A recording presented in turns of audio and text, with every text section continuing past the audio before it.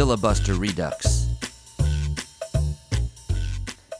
After passing the West Virginia Senate and every West Virginia House committee, corrupt state politicians used parliamentary maneuvers to prevent a vote on the Term Limits Convention bill by midnight Saturday, the last day of the 2020 session. The Term Limits Convention bill is dead in West Virginia for another year. Hi, this is Philip Blumel. Welcome to No Uncertain Terms, the official podcast of the Term Limits movement for the week of March 9, 2020. Your sanctuary from partisan politics. How did this happen? Let's turn to U.S. Term Limits Executive Director Nick Tomboulides for some answers. Nick? Thank you, Phil. I am nursing a bit of a cold right now, so my voice is a little scratchy and I'm a bit nasally, but I do have an important message. I do want to talk about what happened in West Virginia. The Congressional Term Limits Convention bill is dead in the West Virginia legislature. If you recall, this is part of our national strategy. What we need are 34 state legislatures to pass resolutions calling for term limits on Congress, and then the states can go around Washington, D.C. and enact the amendment on their own. Nobody in the swamp can stop them. So we needed the state legislature of West Virginia to pass this. We put in the groundwork now over several sessions and years, and once more, they let us down. This is a reversal of last year. Last year, the state House passed it, and then the state Senate filibustered and ran out the clock. This time, the state Senate passed it, but the House ran out the clock and never voted. So it's back-to-back years of cowardice. And just asking, how did we get to this point? It bears repeating. You can't say this enough. Politicians despise term limits. They despise it because in their careers, they have struck gold. They have won the Powerball jackpot by getting elected to these positions. Never before had they done anything in their lives that came with such a huge reward for doing so little work. Once they get that title of legislator, suddenly every door is held open for them. People laugh at all their jokes. They get more dates. Their staff and interns and lobbyists tell them every day how they're the greatest people in the world. It's intoxicating, and it is addictive. They essentially become drunk on power. They become convinced that even though there are millions of talented people in this world with many accomplishments, that all those other people can't do the job. Only they, the current office holders, are qualified to do it, or else the world goes to hell in a handbasket. And term limits is viewed as the ultimate threat to that.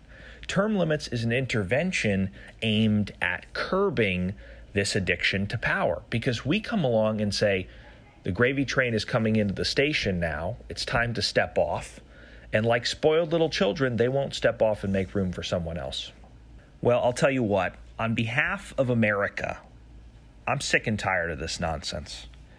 If you're not willing to vote for term limits, you should not have the title of representative. You should have it stripped off your freaking badge, because you're not representing anything but your own greed and your own self-interest.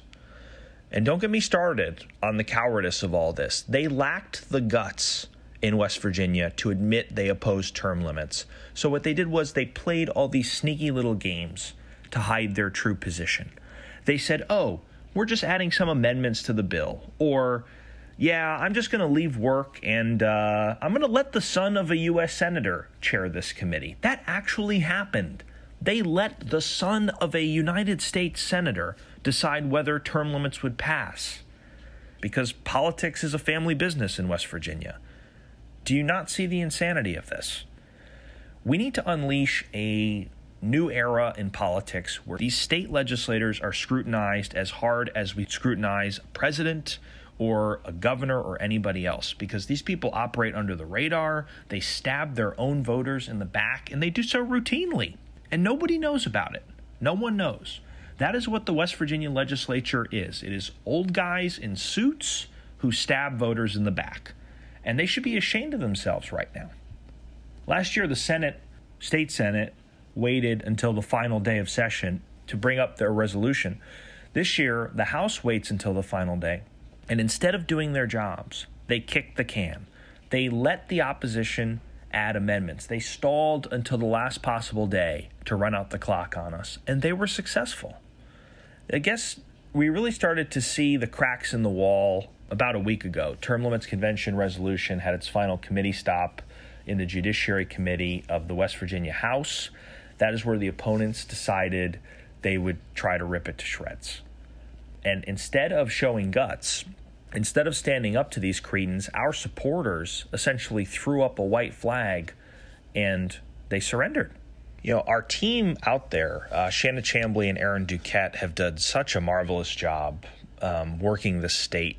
They have gone everywhere. They have attended grassroots events. They've developed relationships with these legislators. They have done educational campaigns to explain the Article 5 process, explain congressional term limits. They basically left no stone unturned, and they left nothing off the field in their attempt to get this passed this session. So all kudos to them for their very, very hard work. It's the politicians who let everyone down here.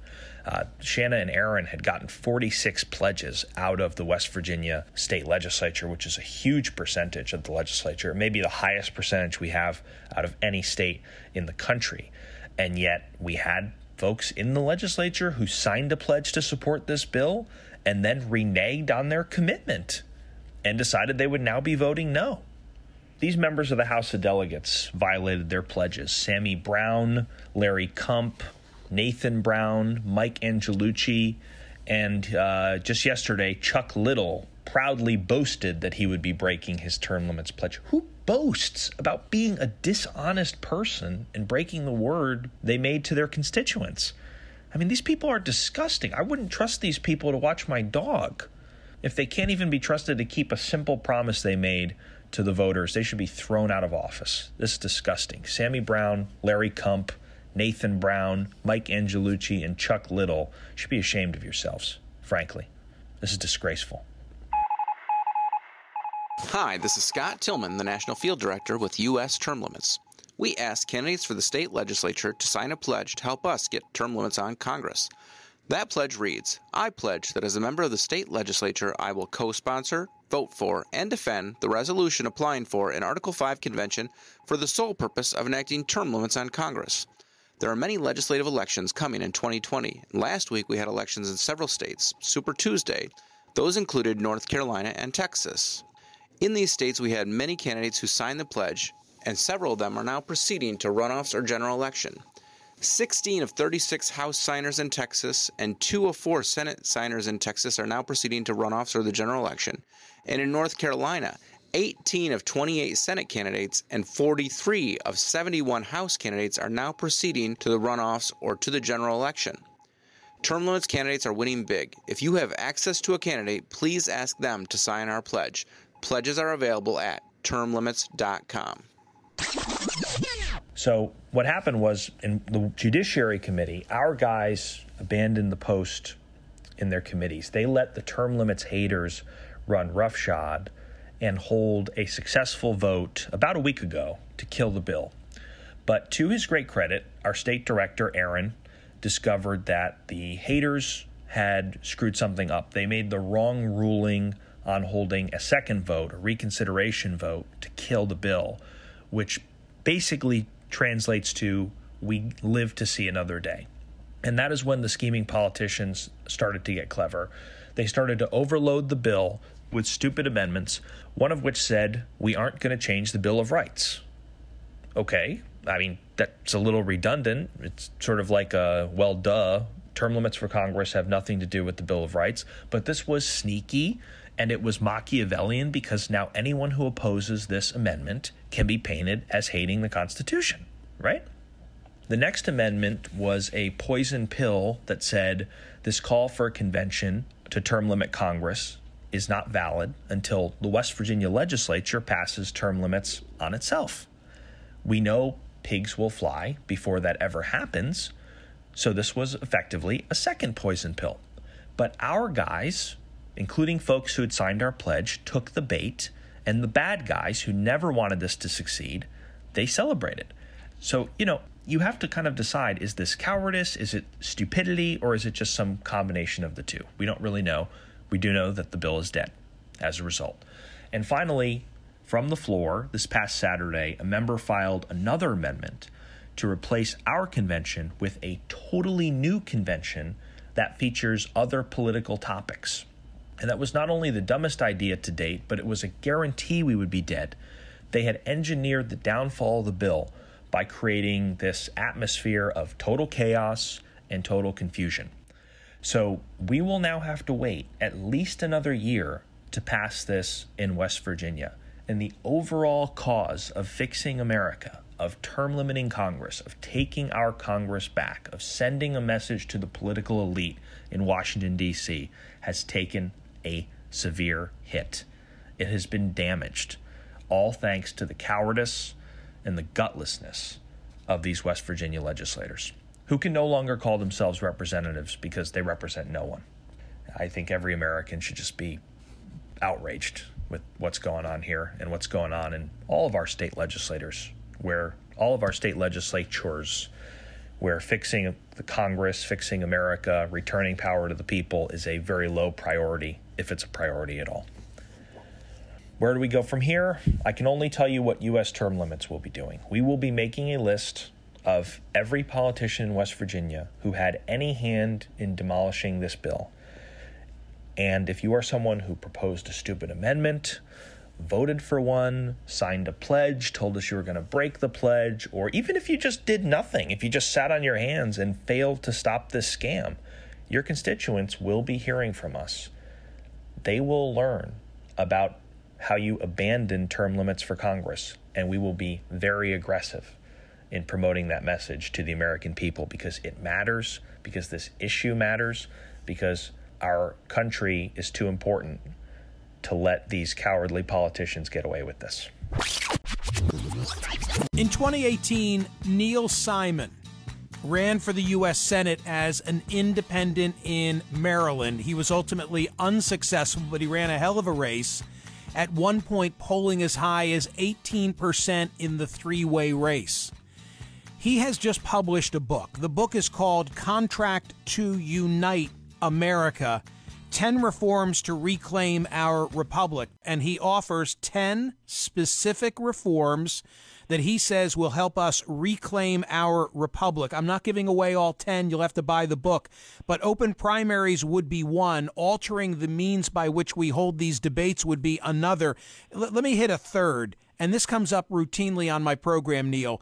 Term limits. How realistic that we can really get something done on term limits? It's hard. There are 2 of my 10 reforms that I recommend that require constitutional amendments, so there's no question that it's hard. There's a terrific group called U.S. Term Limits that's been working on this and has a number of states now behind it. I think the best chance for passing term limits would be in conjunction with campaign finance reform. And there are some people on the Hill that have been trying to combine those 2 efforts together. One is favored more by Republicans, the other favored more by Democrats. They're both massively favored by the American public. So all 10 reforms in my book are favored by at least 60% of Americans. Term limits, 83%. It's the single most popular. And campaign finance reform is the second most popular. So combining those 2 would make it more likely.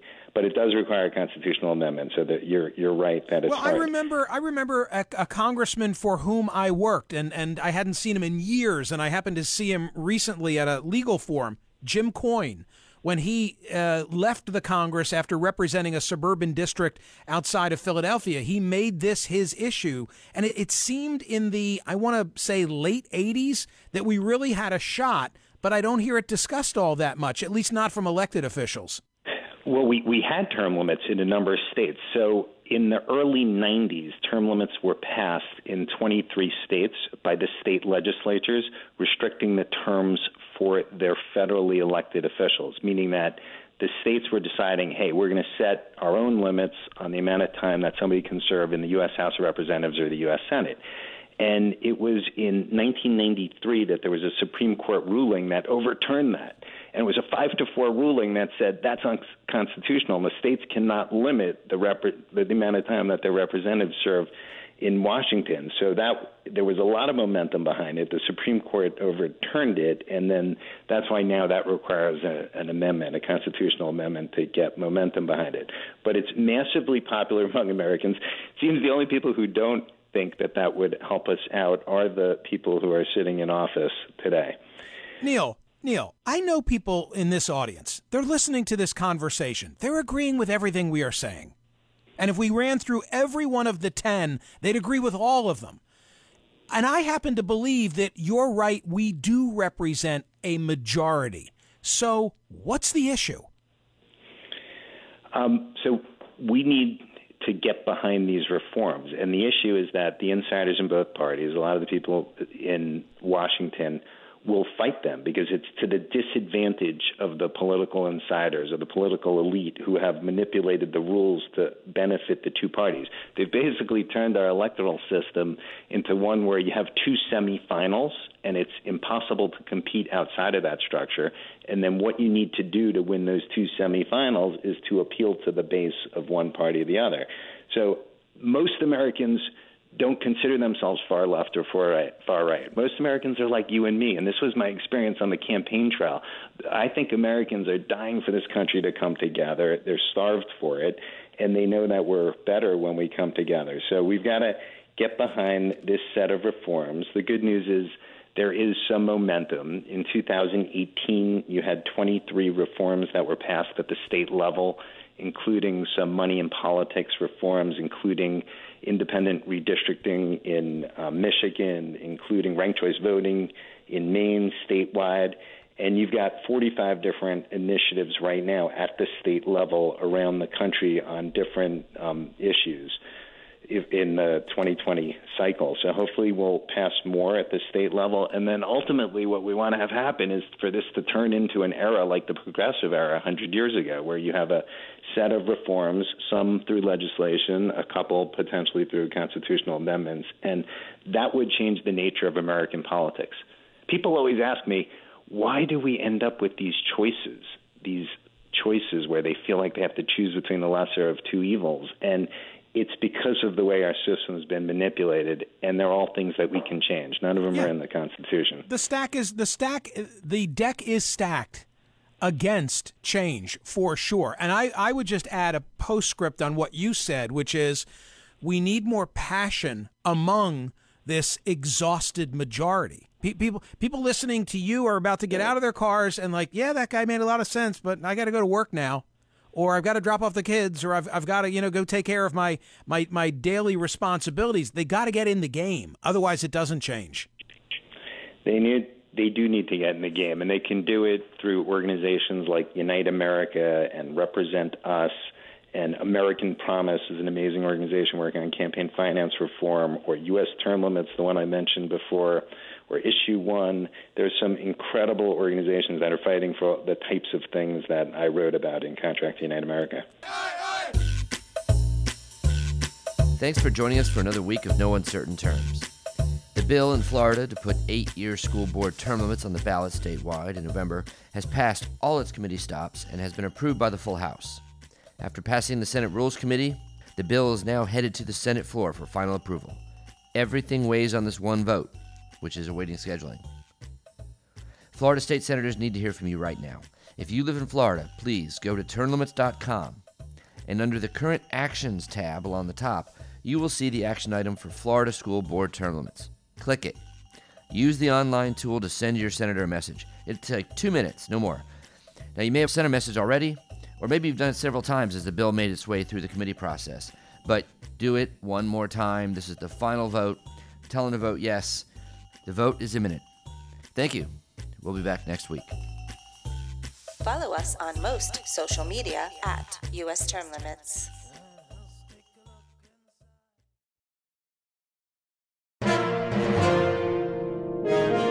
USTL.